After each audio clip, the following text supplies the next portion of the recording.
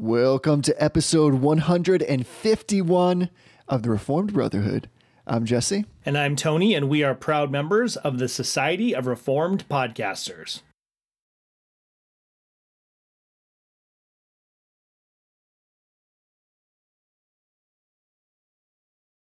Hey, brother. Hey, yo, brother. What's going on? You know, just getting ready to read a little bit of Micah. It's Micah time. It is Micah Cast. So Micah Cast. Micah Cast. For those who may be joining us who are new to the show, make sure you go back a couple episodes. We're working our way through the prophet Micah, and you're not going to want to miss the first episode, but you're only one episode short, so you should be able to catch up pretty quick. But we are going to jump into the second pericope of Micah tonight. But before we do that, Jesse, what are you affirming tonight? Carrying on that fine tradition. I'm going to switch it up on you. I'm going to go denial first. How do you feel about that? Denial first. Oh, my goodness. I don't know what I'm going to do. Yeah, because there's a flow with this. You're going to see the grand arc in a second. All right, let's do it. I don't have a particularly common last name. You know this. That's true. Many people know this. And just like so many people in this world, my personal email address is a derivative of my last name and first name. That's true. These are all just facts. It's super interesting so far. This is great podcasting, like you read about in Podcasting Magazine. Yes. So is there a podcasting magazine? There probably is. I'm sure there is. We should have a subscription to this. And this is the cover article, How Not to Do It, which is the example I'm giving right now. We were interviewed this week. How not to podcast. So here's the thing about my email address that I'm kind of denying. And this is a denial about how we can all sometimes just be very cavalier, I guess, about our data when we go to great lengths at other times to really protect it. But in the last 3 years, I have gotten so much personal information that's not mine sent to my email address by people who think they own my email address.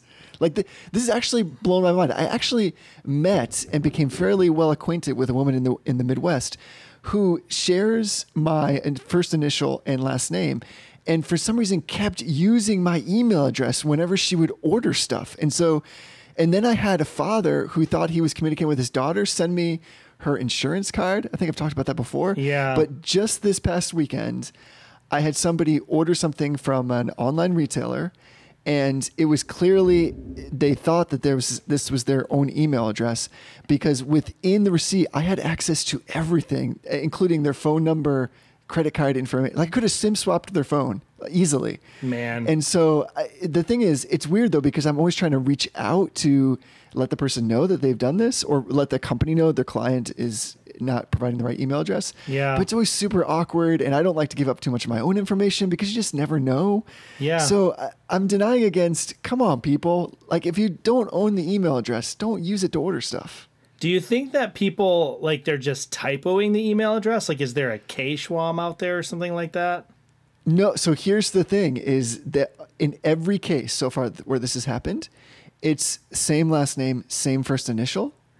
And I knew it was that case in this particular instance because the person's first name started with J. It was just so weird. Not Jesse. So maybe yeah, they so thought I can't account for it. I have no way to account for it. I have this theory. My working theory right now is that these people probably have jobs, and it's possible that at their job, their email address is my personal email address, just with a different suffix. Yeah, a different extension. Yeah. Yes. Huh. So I think that might be what's happening. And so they go on like autopilot. Yes, which we can all do. So that's why I'm kind of denying, like just being very careful. You know what's funny is this doesn't just happen with strangers. So my wife's first name is Jen, so she shares the same problem I have, and I often get emails from things that she signed up for. Like she works for a company that uses some kind of third-party software and she needs to schedule a conference call. All of a sudden I'm getting all these emails about like your conference call appointments and that's like a great prank to play on someone. I was like, even you? Seriously? So that's kind of what I'm denying against. It's weird, but I'm just like, and I can be this way too, as being cavalier with information online. So I'm denying against that. How about you? You can go denial or affirmation. It's dealer's choice tonight. Whatever you want. Well, if I go affirmation, then we're going to have a denial sandwich, and I don't know if that's a great idea. It's going to be like denial, affirmation, affirmation, denial. I'll start with my denial. So I'm denying TVMA shows. Like, there's so many great concepts coming out these days on like Amazon and Netflix and Hulu. And the shows that are rated TVMA tend to just be filthy.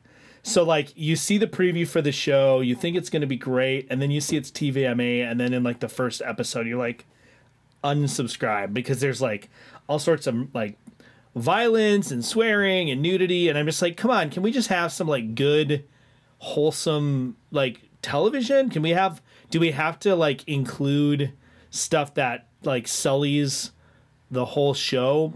Can't we just have like engaging television without all this other stuff? So I'm just denying sort of the way that the industry is going with only ever having like TV shows that have a bunch of nudity and stuff. And I mean, I suppose that's kind of like the way it is with like Netflix TV shows, and that's part of why those producers are gravitating towards those mediums or those platforms, because they don't have to deal with the same restrictions they do on network television. But it's frustrating because you get all excited about a show and then you're like, I can't finish watching it. So we got to unpack this for a second, because I actually have no idea what you're talking about. So admittedly, I'm not up on TV. I don't watch a ton of TV, but are you talking about stuff that's on Hulu and Netflix? Like we're talking about that. They get the ratings there, and then so if you watch if you go to like almost any like made for Netflix television show, and you find one that is rated TVMA, stands for mature audiences, you can almost be guaranteed on either Amazon Prime or Netflix. I don't find it as much on Hulu, but Netflix or Amazon Prime almost guarantee you that within the first 20 minutes of the show, you're going to find some sort of sexual content that makes you want to not watch the show anymore. It's like every show. Game of Thrones used to be like extreme, and now that's like the norm for most made for Netflix TVMA rated shows. Yeah, it accelerated really quickly too. Yeah, that seems like a race to the bottom with that kind of stuff, unfortunately. Yeah, it's really frustrating too, because other than that, a lot of these are really great concepts for shows. So like you get engaged in the idea, you watch the trailer, you're excited about it, and then you watch the first episode and you're kind of like, I can't really continue watching this.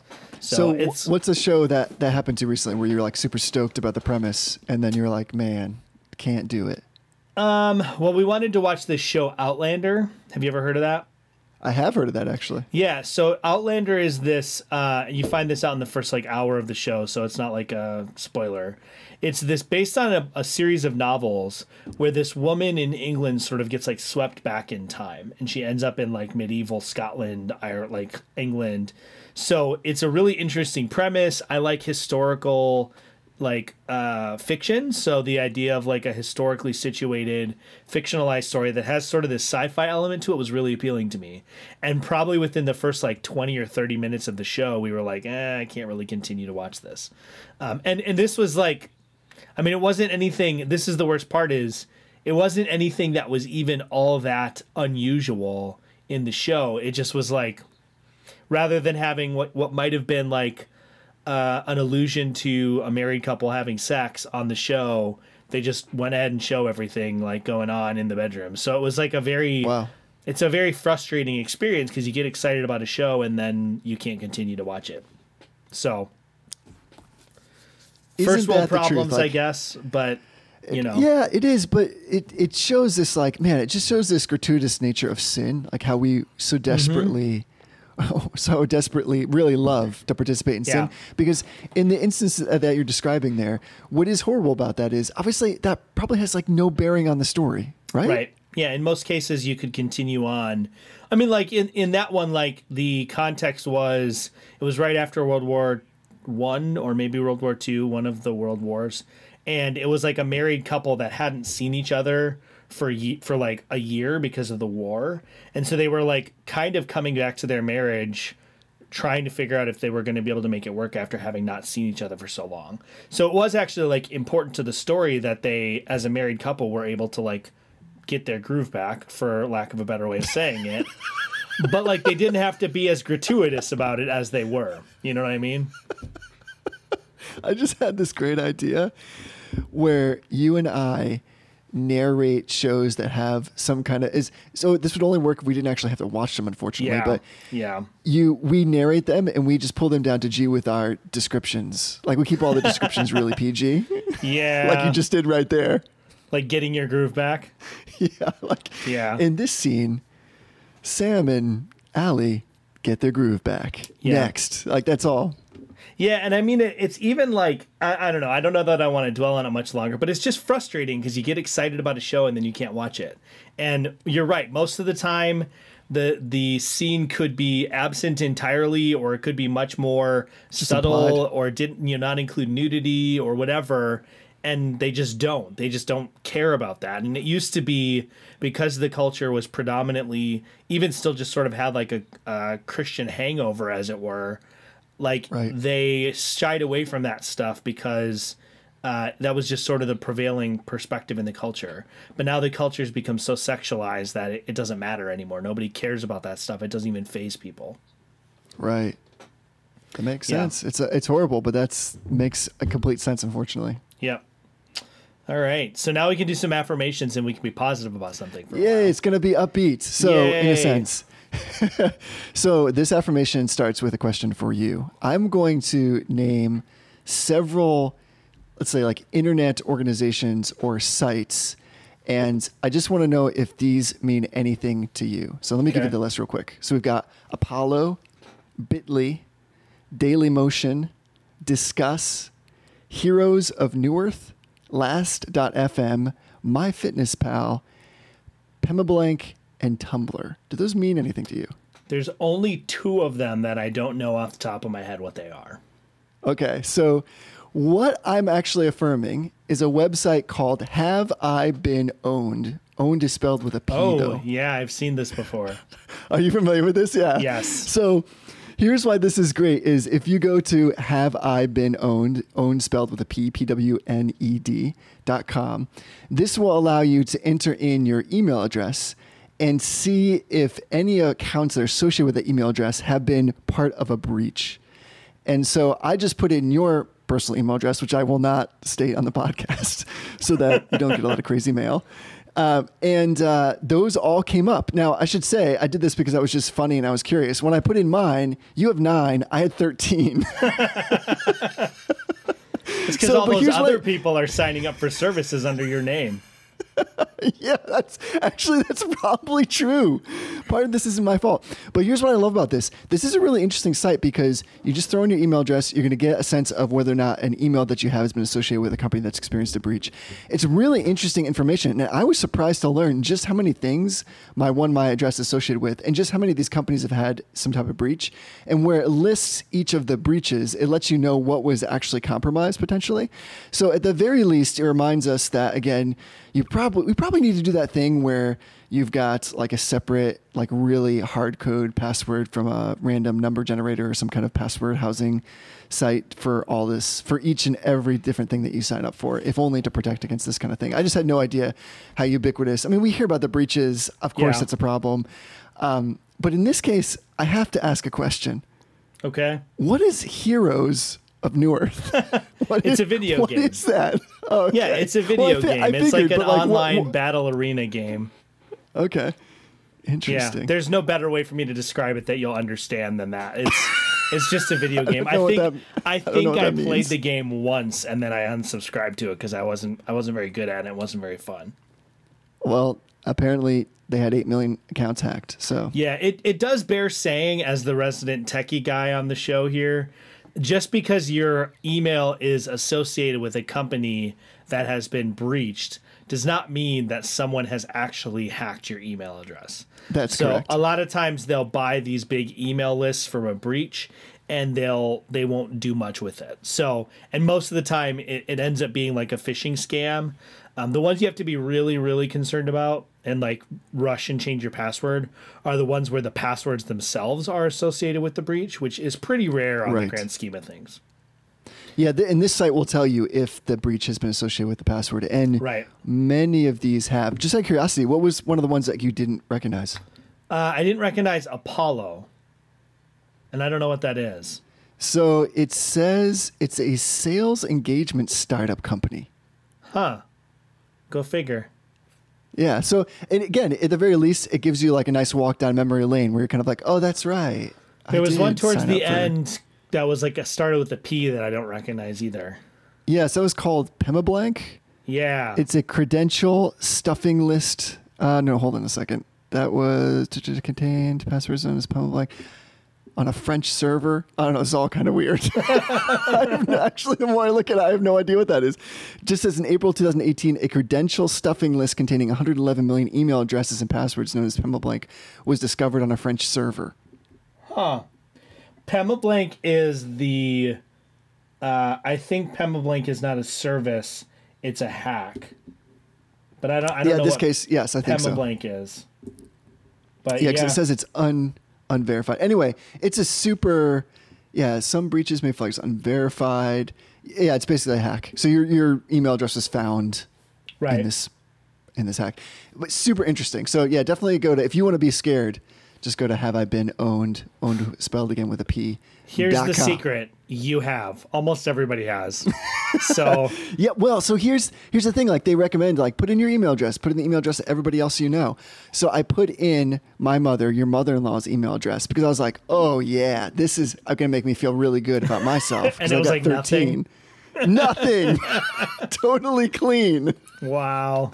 Because she doesn't sign up for anything. Yeah. Yeah. She doesn't use the internet for stuff like that, which is probably wise. So wouldn't it be crazy if in like 4 years we find out that this website was actually like a brilliant phishing scheme in and of itself, and they're selling all this information to some torrid actor? That would be incredible. At the risk of extending this a little bit too long, just out of curiosity, do you use like a password manager?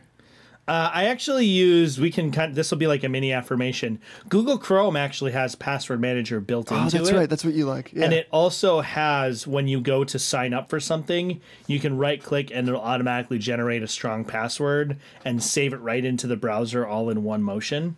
And then you can actually go to password.google.com and you can review or delete any of the passwords that it has stored. So it's a pretty robust password manager. Some of the other ones like RoboForm or LastPass are nice, but they don't have a real good seamless interface for the phone. But obviously like Google Chrome, because you're using a Google, like if I'm using an Android device, it's all integrated and built in. So I really like that one. But it's funny because I went real like gung-ho with that for a while, and then I just got like sick of trying to do it, and I went back to my old ways and like back to the same password for everything. Yeah, we're just asking for it, apparently. Yeah. And that password, just kidding. Yes, let's broadcast that to our tens and tens of listeners. Could you at least give us your login and password for Heroes of Newerth? Because I definitely check that out. I don't even remember it. I'm sure I could figure it out. It's always a variation of the same thing, but your guess is as good as mine, brother. So before I release more of our personal information for everybody to use, how about an affirmation from you that's maybe a little bit more upbeat than me saying, hey, here's a fun site you can go to see how you've been hacked? Yeah. So I picked up an interesting habit from your father, my father-in-law, who rather than highlight in a book, he underlines with a highlighter. Right. Yes, so yes. I was at Michael's the other day, and I don't know about you. Your wife is crafty. My wife is crafty. Not like crafty like shady, but like crafty like likes to do crafts, and not like the way the serpent was crafty above all the the beasts of the field. So I was stuck at Michael's the other day because she wanted to buy like fake pumpkins or some nonsense, and I was there. And so I wandered around, and I always find myself in the pen section. Do you ever find yourself in the pen section of a store, like at Staples or something like that? Yeah, because pens are awesome. Like, they're romantic. There's something about them that draws you. I made so much fun of you when you made the recommendation about fountain pens, and now I'm about to do the same thing. So I found a product called a Triplus Fine Liner Neon. And what it is it's a, like the stereotypical highlighter colors, like neon green, neon orange. It's that, except it's just a pen. So it's specifically made for underlining with a highlighter color. So I've long been one of those people who wants to highlight their books, but I have always resisted because I hate the way that it looks in a book to have like a whole like line or a couple lines highlighted. But the underlining is much more subtle, and I can never quite get it right with a highlighter the way that Dad does. But now I've got these fine liners that let me do it. So it's they're made by Staedtler, Staedtler, and it's called a Triplus Fine Liner Neon. And I just love it. Like, I'm underlining everything now. It's great. Yeah, you are. I'm looking at these bad boys right now, and so because we've just totally gone into pen nerdery, so I have to ask: are they ballpoint? Are they marker? It's the hard to style see here? because they're really tiny. I think it's like a little felt tip.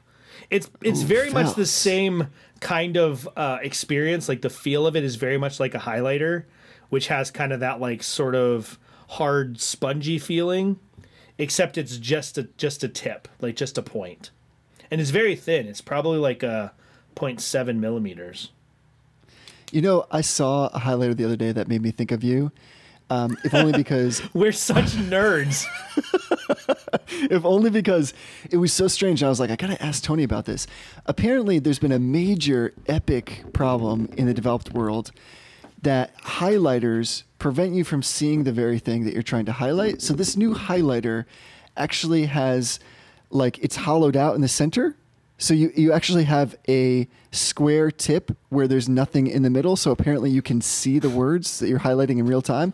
I didn't know this was such a big problem, but apparently it was a problem that needed to be solved. Aren't highlighters by definition supposed to not obscure what you're highlighting?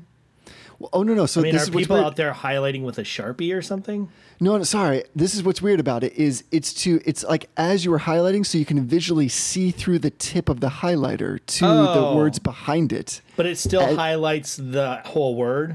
Yes. I can see that. I like that. Somehow I knew you'd be down with that. I don't have a problem with that. Yeah, I have this little clear ruler that I use. I'm holding it up in front of the screen, which is great podcasting. But it's this little clear ruler that I use to highlight because I want the line to be straight.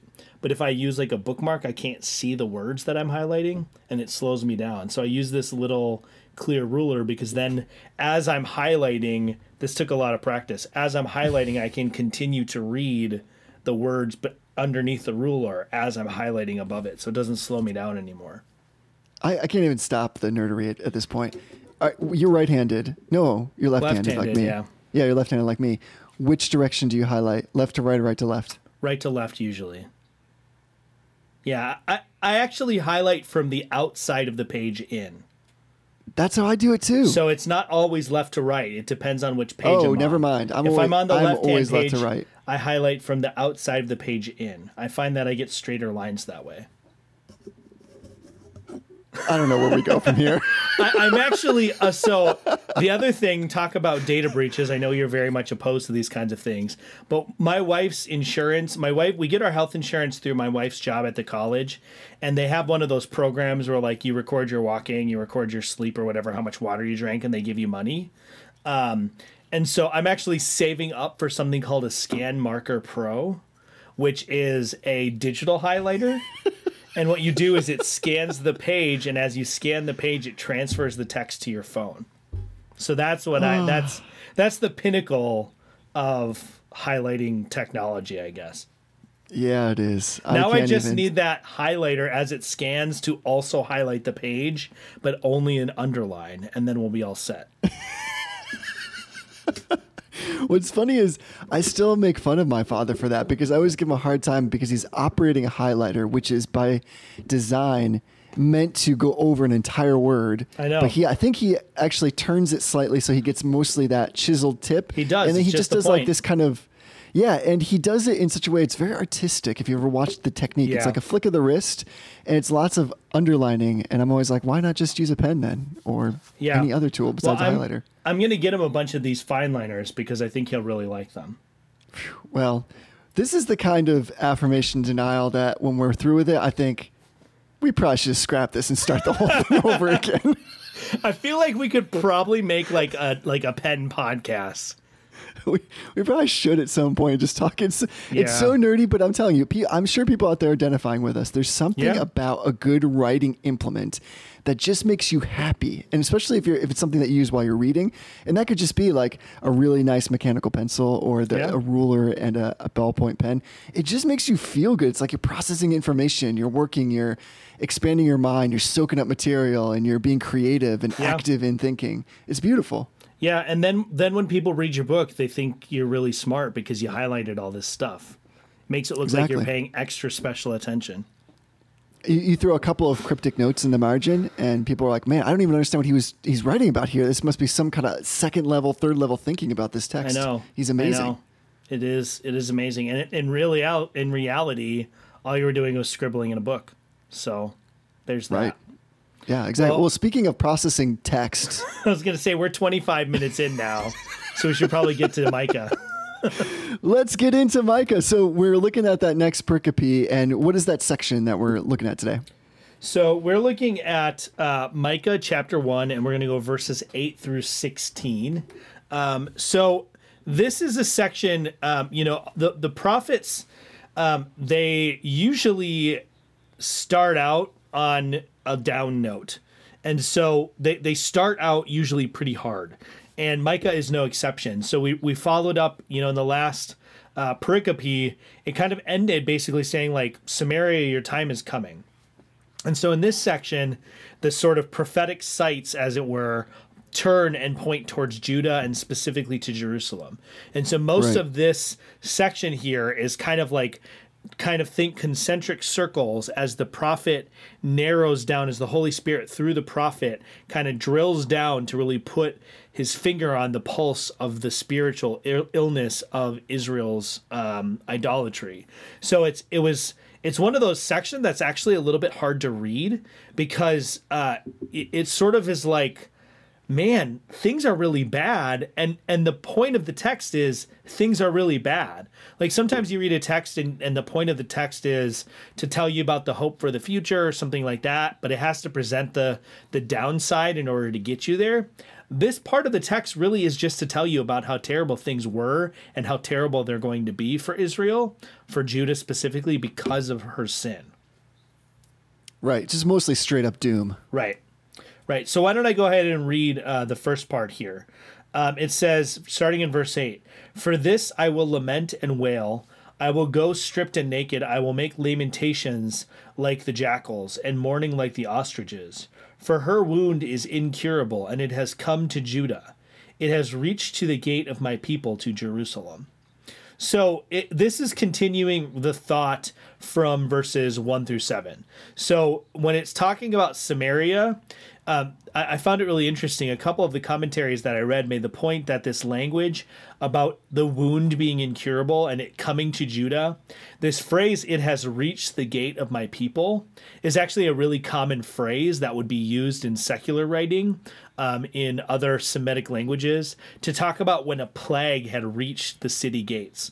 So sin here, idolatry here, is seen as a sickness that has infected the people of Samaria. And so it has now finally reached the gates of Jerusalem itself. And so now Jerusalem is sick with this plague of idolatry that will ultimately be her downfall. Right. This whole little passage of these 8 verses is kind of divided in thirds, not evenly, but in terms of the ideas being expressed. And it's interesting that he does start out here with this really strong resolve to mourn for Judah's exile. And I'm impressed just with the sensibility of how Micah is writing and his own, basically him being overwhelmed in an emotional state with the grief that's coming. So he's not just speaking about this in a philosophic sense and saying that this is going to be really awful. There is a lot of doom and gloom and punishment coming, but he's anticipating this coming grief of the people. And he's showing that he's sensitive to it, that this impending plight means something to him, that he is grieving and mourning over it. And even in just reading that just reminded me of what a great characteristic that is of God's leaders, that they cannot separate themselves from the reality of something being painful, of being emotional, of being overwhelming when it concerns God's people, and especially God's punishment toward his own people, their discipline and their correction. And that goes to what you said about verse 8. It's interesting that he talks about stripped and naked. And specifically, like the Septuagint translates that as in particular reference to the top garment, but also shoes and sandals, which, like, as you know, like that has a really rich meaning throughout the scriptures, especially in the Old Testament, because slaves and servants were the ones without shoes and sandals. So that's why you have Moses being commanded to take off his shoes and sandals. That's incidentally why when Jesus tells the parable of the prodigal son, that he's specifically, he's given shoes back on his feet to restore him into the family, as opposed to being considered a servant or a slave. So this is like absolute, not just disharmony, not just punishment, but it's absolute like unbearable humiliation. Yeah. And here we have Micah saying, I'm not above this. I'm not beyond this. I'm personally impacted by this, and I mourn over it. I'm sick over it. This is something that really just shakes me to the core. And I like what you said about the wound and how that's used there and how we're to understand that, because I think there are some that read that text, and because of the phrase like coming to the gate, they presume that what's being spoken about there is just the strict punishment that God is going to deliver through political means. That is, like, through the Assyrians coming and basically, wiping them out. But I'm with you. I think the proper way to understand that in the context is that there's a spiritual sickness that's incurable. Yeah. And I like what you said about a plague. That's basically what's happened here. It is a plague of spiritual decay and rottenness. And that wound of corruption is so serious that here's the reason why God is bringing this judgment to bear on his own people.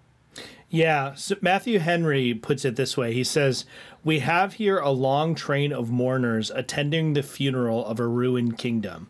And then he goes on to say, "Note, we ought to lament the punishment of sinners as well as the sufferings of the saints in this world. The weeping prophet did so, and so did this prophet." So, we're going to do, and we're trying to do fair exegesis of this text in the limited time and with the limited resources we have on this show. But we're really trying to get to application, I think, is kind of the focus that I want to bring out on this. Yeah, for sure. And, how often do we genuinely lament the punishment that sinners receive? I think sometimes when we see a particularly outward sinner, right? We're all sinners, but there are those people who sin outwardly. We talked about this with the TV shows earlier. Like there are those people who sin and are ashamed of it, and then there are those people who sin and are proud of it and revel in their sin. And it's never too long before those people get what's coming to them temporally. I mean, the psalmist laments that the righteous sometimes seem to suffer and the wicked seem to prosper. But even in this world, like the righteous have a quiet peace, but those who are flagrantly sinning and flagrantly denying the truth of God will eventually fall. Like we'll see them fall, and it's usually very public. You think about like all of the sexual harassment scandals in Hollywood with the Me Too movement. Like those people are getting what they deserve. But how often do we lament the punishment that they receive? And I think that's one of the things we can take away from this text, that Micah is looking at the people of Samaria, who by all counts deserve the judgment that they're getting. They deserve to be exiled. They deserve to be murdered. They deserve to have their life taken from them for the sins they've committed. And likewise now, not just Samaria, but Jerusalem itself, Judah itself, also deserves that punishment. Yet the prophet does not celebrate that. He doesn't revel in it. In fact, it's the Moabites that revel in the destruction of Jerusalem, and they're judged for it later on when we read in other places in Isaiah and in this book. The Moabites celebrated the fall of the sinful, and they're judged for it. So we really should be careful when we see someone. I think like recent discussions about Joshua Harris, right? There are people who sort of reveled in the fact that this person finally got what was coming to him in terms of the destruction of his marriage, the destruction of his prestige, the destruction of his career. And on a certain level, like it's an appropriate thing for us to say, yeah, it's a righteous thing to celebrate when sin is punished. But at the same time, we should mourn and grieve the results that brings about, because it points to the fact that the world is not as it should be. Right. I think it's really interesting that what the language that Micah is using here is all about death and decay. So if you think about the fact that the scriptures also implore us to really mourn and grieve over our sins, that's just like a hairbreadth away from what we're talking about here. And what I think is really tremendous about that language, if we stop for a second, is that mourning is not necessarily sadness. There is sadness in mourning, but mourning and grief is like this kind of, doesn't need to be explained for anybody who's lost a loved one, for instance, something that's precious to them or somebody that's precious to them. There's this kind of gut-wrenching, absolute, just flat out, like almost undescribable emotion that comes with having the finality of losing somebody. Yeah. And so it's interesting that in this metaphor of absolute death, which is complete separation and destruction, that even here, that language is being used because it's reminding us that the only one who can redeem even those things, even in this, what's horribly about to happen here, all this doom and gloom, God will redeem it. And he's the only one that he can redeem it. In other words, I don't think any other language would have been appropriate or strong enough to emphasize that on the other end of this, that God is the one who's able to put it all back together. Yeah. Yeah. And, I really do think we have to take our cues from the prophet here, because I like, this is one of those topics that I think if I'm being honest, I particularly struggle with. Is there's a certain sense of almost pleasure and delight in seeing someone that you think deserves something negative get it. There's a certain perversion of justice. Justice is defined in various ways, but when someone who does evil receives a punishment, that's one thing that we see as justice.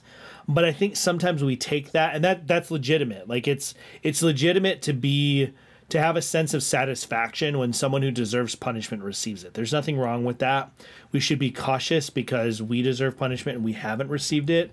But there's a certain sense in which we take that reality and we pervert it to where we start to say someone who even doesn't deserve punishment or something that doesn't deserve punishment, all of a sudden we're satisfied when something negative seems to happen. One of the things I'm working on, we're working on restarting the public domain and sort of improving it a little bit. And I'm reading through Thomas Boston's True Repentance. And I recorded a segment this morning where he basically is talking about the fact he's using Christ's teaching about the Tower of Siloam and the Galileans who were killed by Pilate.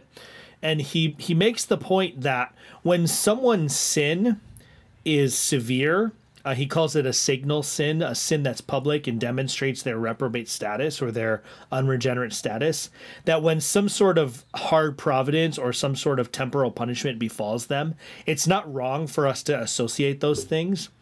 But when we don't see a signal sin, we shouldn't think that a judgment is a signal judgment. And what he's saying is that sometimes bad things happen because people are sinful, in terms of sometimes there's a one-to-one correlation and we can draw reasonable conclusions about that correlation. However, most of the time things happen because of how sin has affected the world. And so we should be cautious of that. And in the prophet Micah here, we have a unique glimpse, because he's a prophet, of exactly why these bad things are happening. But you flip that over and we have the book of Job. And even though we see that these things are happening as a result of God's decree, they're not happening as a result of God's judgment. So we should be careful in celebrating those hard providences or signal judgments or whatever you want to call them, because we don't always know what's going on in terms of the actual providence behind it. Yeah, I think that the best thing that we can do is, like you've already said, take the advice from Micah here, which is our default position should be one of grief first. Because there's always grief and sadness and mourning in seeing the judgment of God meted out towards someone else, regardless of the situation. It just should always be sad. So I think there's a lot that can be said as if we just take that as the normative position instead of running to like that, well, I'm glad that person finally got theirs. It's about time. Right. And it's really hard. I'm the same as you. It's really difficult sometimes not to want to think that way, even if you just do that in kind of the quiet of your own mind. It's really hard not to have that be the first thing that pops into your head. Let's keep reading. And now I'll have you read, because I want to say that this next section is, I really like this section, even though it's kind of strange. Yeah. But I only like it because I've had a little bit of time to meditate on it and try to understand more of what's happening here. And I think once you get just a little bit of a sense of why it's being written and why it's being written like this way, it is super interesting. So I want to say, like, before you read it, to set it up, so if somebody's not familiar with this is kind of like the next several verses, like 10 to 15, is this like main body of this pericope. And it's all clever word plays on the name of Judah's strongholds, and he's predicting like the subsequent fall and the exile, all these strongholds. But there's all these clever puns with the names of the towns that are either ironic or expressing something about what God is going to do through his judgment as the conqueror comes through. So even though they're not going to stand out to us in English, I want to throw that out there before like you read it so people get a sense they can kind of be listening for how he describes these towns. And then we can maybe just give a couple examples of like the names and how clever this all is. Yeah, so I'll read all the way through verse 16. He says, starting in verse 10, "Tell it not in Gath, weep not at all. In Beth Le Arpha, roll yourselves in the dust. Pass on your way, inhabitants of Saphir, in nakedness and shame. And inhabitants of Zanan, do not come out. The lamentations of Beth Ezel shall take away from you its standing place. For the inhabitants of Marot wait anxiously for good, because disaster has come down from the Lord to the gates of Jerusalem. Harness the steeds to the chariots, inhabitants of Lachish. It was the beginning of sin to the daughter of Zion, for in you were found the transgressions of Israel. Therefore you shall give parting gifts to Morsheth Gath. The house of Achzib shall be a deceitful thing to the kings of Israel. I will again bring a conqueror to you, inhabitants of Marshah. The glory of Israel shall come to Adullam. Make yourselves bald and cut off your hair for the children of your delight. Make yourselves as bald as the eagle, for they shall go from you into exile." Man, that's good. Yeah. I thought you were going to provide a commentary after that. So it sounds weird, right? I mean, like even listening to it, I was following along what you're reading. It's kind of an earful to listen to because of all these names and then what seems like almost random descriptions accompanying those names. Yeah. Yeah. And it's important to note, I mean, this isn't a random list, right? This is even beyond the fact that this is Holy Spirit inspired. The Holy Spirit always has a reason for what he's doing. This is not a random list. Anyone looking at this list and I wouldn't have been had it not been for the commentaries that I've read, anyone looking at this list would understand that these are the strongholds. These are the military installations in Israel. And when conquering powers came through, and this wasn't the first time it had happened in Israel, there's a predictable sort of order that they attack these cities in, because there's storehouse cities, there's cities where the weapons are stored, where the chariots are stored, there's kind of places where the king flees to if Jerusalem, like there's all these different plans. And so these cities the prophet is identifying are the cities that are on that list of key military cities that are in Judah. And so the prophet is identifying that these military strongholds or these store cities, these strategic targets, will all fall. And it zeroes in here and it does this sort of chiasm thing where Jerusalem is kind of in the middle as sort of the central important city that's going to fall. It's sort of there's all these cities, then Jerusalem, and there's all these cities after it. And that's kind of pointing to, a chiasm is a text feature where the text kind of makes an X. That's why it's called a chiasm. The Greek letter chi is an X.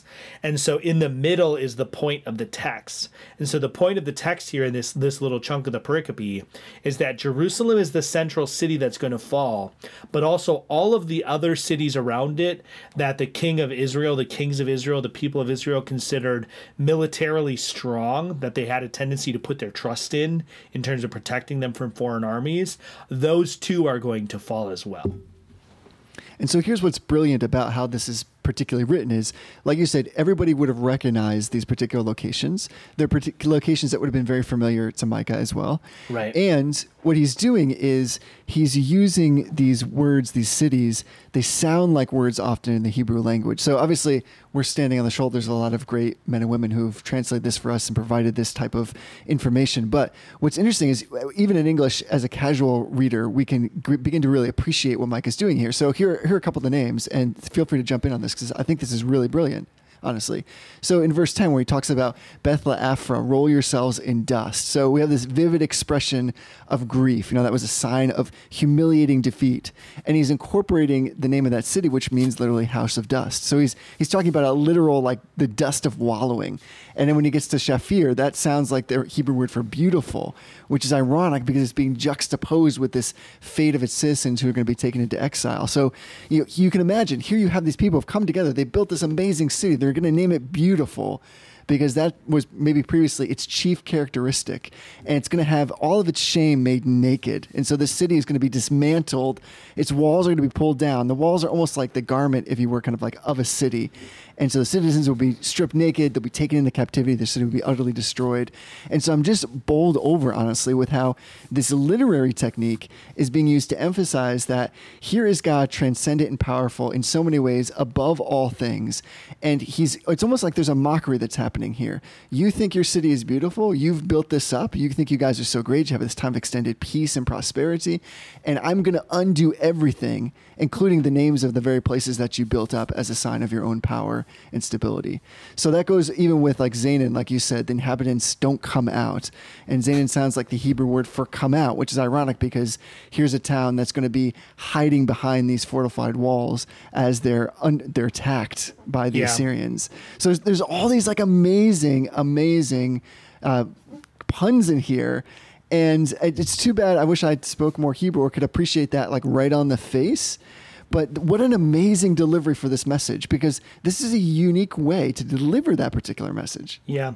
This just underscores for me the importance of understanding or being able to operate in the original text. So the original probably hearers, but readers of this oracle, of this prophecy, these puns would have been jumping off the page at them. Right. And there's a certain element of almost comedy in the way that these are put together. But also, what it points to? It points to God's providence, right? Because the dusty city will roll in the dust. The city of coming out, right? The shepherds, Zanan has to do with the shepherds bringing out their flocks. The city of the shepherds bringing out their flocks will not come out. So you lose that in the English because they translate the word. They retain the proper name of the town, but they translate the verb that the root is tied with. And you see the same kind of thing happens in the book of Hosea, right? He says, you'll name this child Lo Amani because you are no longer my people. Well, in English, you're like, well, what does that have to do with anything? Right? But in Hebrew, it's actually kind of like a double slap in the face. You're going to name this child not a people, because you're no longer my people. The city of dust is going to be rolling in the dust. Akzib, towards the end here, Akzib sounds like the Hebrew word for deceitful. So the city of lies, or the house of lies, shall be a deceitful thing to the king of Israel. So there's all this wordplay. And then the other side of it is there's certain things in here that have to do with the history of Israel that are really important. So in the beginning where it says, tell it not in Gath, weep not in Beth Le'Aphra. Gath is the place where David went after he, Goliath was from Gath, but he also spent time in Gath, which is Philistine territory. Right. And he, this is part of, it ties into like the announcement of Saul's death. That was something that was related to Gath. So this idea of telling it not in Gath, proclaiming it not in Gath, is tied to the history of Israel. Or like this reference to the glory of Israel shall come to Adullam. Well, Adullam was the cave that David was hiding in when Saul went in to relieve himself, and David stole the little corner of his robe to prove that he could have killed him. So Adullam is this cave that's known for where the royalty of Israel go. It's like a refuge place when they go when they need to be safe. And so this saying here is basically saying, when the glory of Israel, it's probably talking about sort of the royalty or the nobility of Israel, will flee to the caves because of what's going on in Jerusalem, because the invaders are coming. So if you don't understand the history of Israel, if you don't have some sort of ability to operate in the Hebrew, you miss a lot of what's going on in the text. And that's why it's important. Like commentaries and things like that are important because it allows those of us who don't have that kind of access to the Hebrew or access to the original languages, it gives us access to that. So you can actually go to ccel.org, which is a great website. There's all sorts of great Christian literature, classic Christian literature that's there. You can get Matthew Henry's commentary on Scripture there, and you can get Calvin's commentaries on Scripture. And both of those will give you a more robust understanding of what's going on in the text than, especially in the prophets, where it's poetic language. It a lot of times plays on wordplay and things like that. It's important to go to those commentary sources because otherwise you're going to miss nuances in the text that you otherwise wouldn't see. And I think that's part of the value here because I think what we're really to understand is the complete and total reversal of what's about to happen to the people of Israel. Right. And that's why in verse 13 we get this sense of harness the steeds to the chariots. And what's interesting about that language is here again, we have like another fortified city located outside of Jerusalem. And instead of the reference here implying that what we have is a city that's equipped to go to war, here what we're seeing is that the chariots are going to be bound to this swift steed in order that they might make a hasty flight of escape when the enemy comes. So it's almost like saying, like, we have to appreciate how drastic this is. Like, it's almost like saying all of the aircraft at a U.S. military installation are not going to be used for war, but just to get out of there. That's how strong the enemy is going to come. That's how this overthrow, how great it's going to be. And it's going to be that great because God is the one himself who's bringing it. And so it's just incredible to think about if you were a person hearing this in that time and considering what he's saying and taking him at face value, just how calamitous this would be. I mean, I think it would be unequaled in a sense, it hearing what God is about to do. I mean, this really is a cloud of doom that is epic to a great extent. Yeah, so that brings us to, and we've already read it, but I'm going to read it again. That brings us to verse 16 here. It says, "Make yourselves bald and cut off your hair, for the children of your delight. Make yourselves as bald as the eagle, for they shall go from you into exile." So the prophet here is basically commanding the people of Israel, or the people of Judah in this case, to engage in the practices of mourning and grieving. He's basically saying, get dressed for a funeral. It would be like if I was preaching or if I was communicating to somebody and I said, you better get your black suit on because there's going to be a funeral and I need you to be ready for it. That's essentially what the prophet is saying here. So this idea of making yourselves bald or cutting off your hair, that was a common funerary practice in Israel. And in fact, the only time that an Israelite male was allowed to do these kinds of things, to shave their beard, to cut off their hair, was in times of extreme shame or mourning. Right? You think of David had some men that went and they were kind of overcome in battle and they came back and their beards were shaved off. He wouldn't even let them come back into Jerusalem until their beards had grown back. So this idea of making yourself bald or cutting off your hair is not just an ordinary sign of grief, but it's a sign of extreme mourning and grief that the people of Judah would be taking on. And then it says, make yourselves as bald as the eagle, for they shall go from you into exile. And it's referring to the children of your delight. And so the commentators are kind of split on what this means, but most of them that I've read believe this probably is a reference to the children that the people of Israel had in times of relative prosperity. So there was this period in Israel's history where they were very prosperous. And so the people had children during that time, and they grew spiritually lazy during that time. But those children would now be taken off into exile. And so the prophet is commanding people to mourn on behalf of this loss that they're about to suffer, which also points to the fact that it is a certain thing that God is going to bring about. So much so that the prophet can say, before it even happens, you should begin the process of mourning.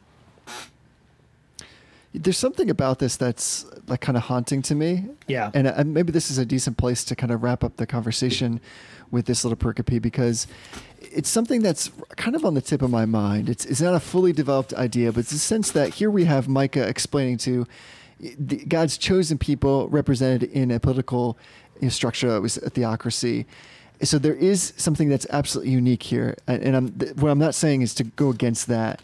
At the same time, though, there's something in here that I think is relevant for all of us, in the sense that God is a God in his goodness and his righteousness of discipline, that we should never assume that God would not hesitate to bring discipline into our lives, to bring it swiftly, to perhaps bring it catastrophically. And this is because I think what God desires from us is obedience that is not rooted in any, of course, kind of like meritorious work where we feel like we are earning something from God, but that our obedience always comes out of love and respect. And so I think oftentimes we tend to drift toward the meritorious portion, even if unwittingly. We probably don't often wake up thinking, I'm going to earn some of God's respect today by doing some daily Bible reading and spending some time in prayer. But we can often fall into that kind of de facto mode where that is in fact how we live, practically speaking. And so I think that here it's just a reminder that God does discipline his people, that where it says earlier, like, tell it not in Gath, that we shouldn't gratify those who exalt over the falls of God's people. And yet at the same time, we need to recognize that it's perhaps not uncommon for God to address sin in our lives sometimes, even in his graciousness, very, very directly. And that may in fact be painful. And I think that's part of what we're seeing here. And I'm getting that kind of wrapped up in this whole image of, imagine shaving your head. Like, we both have beards. Like, imagine shaving all that hair and being with everybody else in your circle whom you understand is doing the same thing. You're just seeing this constant visual reminder of this humiliation, that there's a serious thing that's about to happen here. And why is it happening? Because of this utter sickness. And it's happening not because God's allowing it, but because he's actually promulgating it. It is his will. And I think part of what we see in Tell It Not in Gath is the sense that when God brings this kind of discipline, it's not the kind of thing that anybody should take lightly and make fun of or jest over, especially from the outside, because God always has a specific purpose in it for our good and for his glory. Yeah. And so it's never, of course, capricious, but it's never just punishment for the sake of, you didn't do what I said, and so therefore there's just a consequence for that. That's not the root. That might be the leaf, but it's not the root, in the sense that what God desires from us is holy living and purely holy qualified life. And so in order to encourage that, oftentimes we need the discipline. Like, we do need the rod. Yeah. And I think there's a lot of that embedded in this passage. Yeah. And, the commentators that I read, I read Calvin, I read Henry, and then I have the ESV commentary, the exegetical commentary, the expository commentary. And one of the things they point out about that phrase, the children of thy delicacies, or the children of thy delights, or whatever the translation comes out in, is that these are, the prophet is pointing out that the people of Israel, the people of Judah specifically, had lived in this period of God's kindness. They had lived in this period where they had a relatively easy life. They were prosperous. They were free from invading armies, which militarily there's really no good reason they should have been. I mean, Israel, after Solomon's reign, Israel has always been kind of this podunk little country with basically nothing.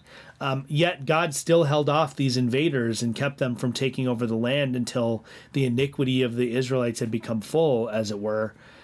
And they spurned that. Right? God had been so gracious to them. He'd been so kind to them. And yet they still persisted in this spiritual adultery of worshiping other gods and chasing after other gods, chasing after other kings. They wanted a king besides Yahweh. They wanted gods besides Yahweh. And, I wonder sometimes how much we are guilty of doing the same thing in our own context, because we are a people who have been shown so much. In America, we have such liberty to say and to preach and to speak about whatever we want. We literally have the freedom to preach the gospel to anyone at any time, anywhere. And for the most part, we have laws that protect us from people responding to us in a way that would persecute or harm us. yet we Right. still squander the gospel and treat it like it's a secret sometimes. Like we are ashamed of the gospel because of the social consequences that we might face.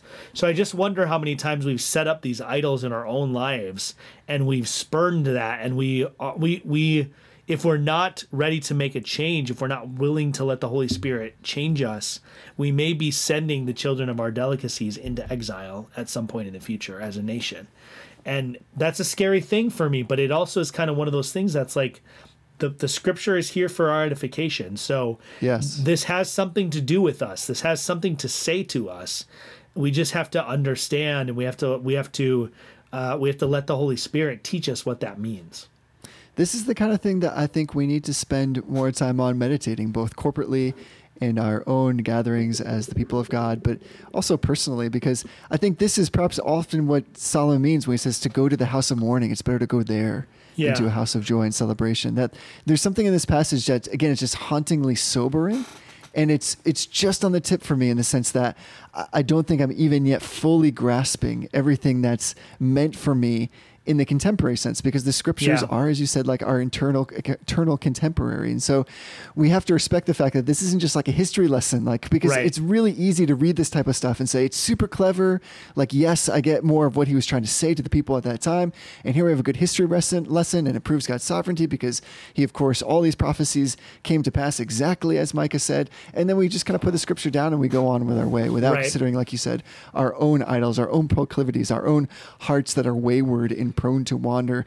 And where I get concerned and caught up in my own life is, am I paying attention to the fact that God is one who is slow to anger and abounding in steadfast love, but that love as well is often expressed in discipline, especially when we have persisted to go in that direction, which we ought to know better.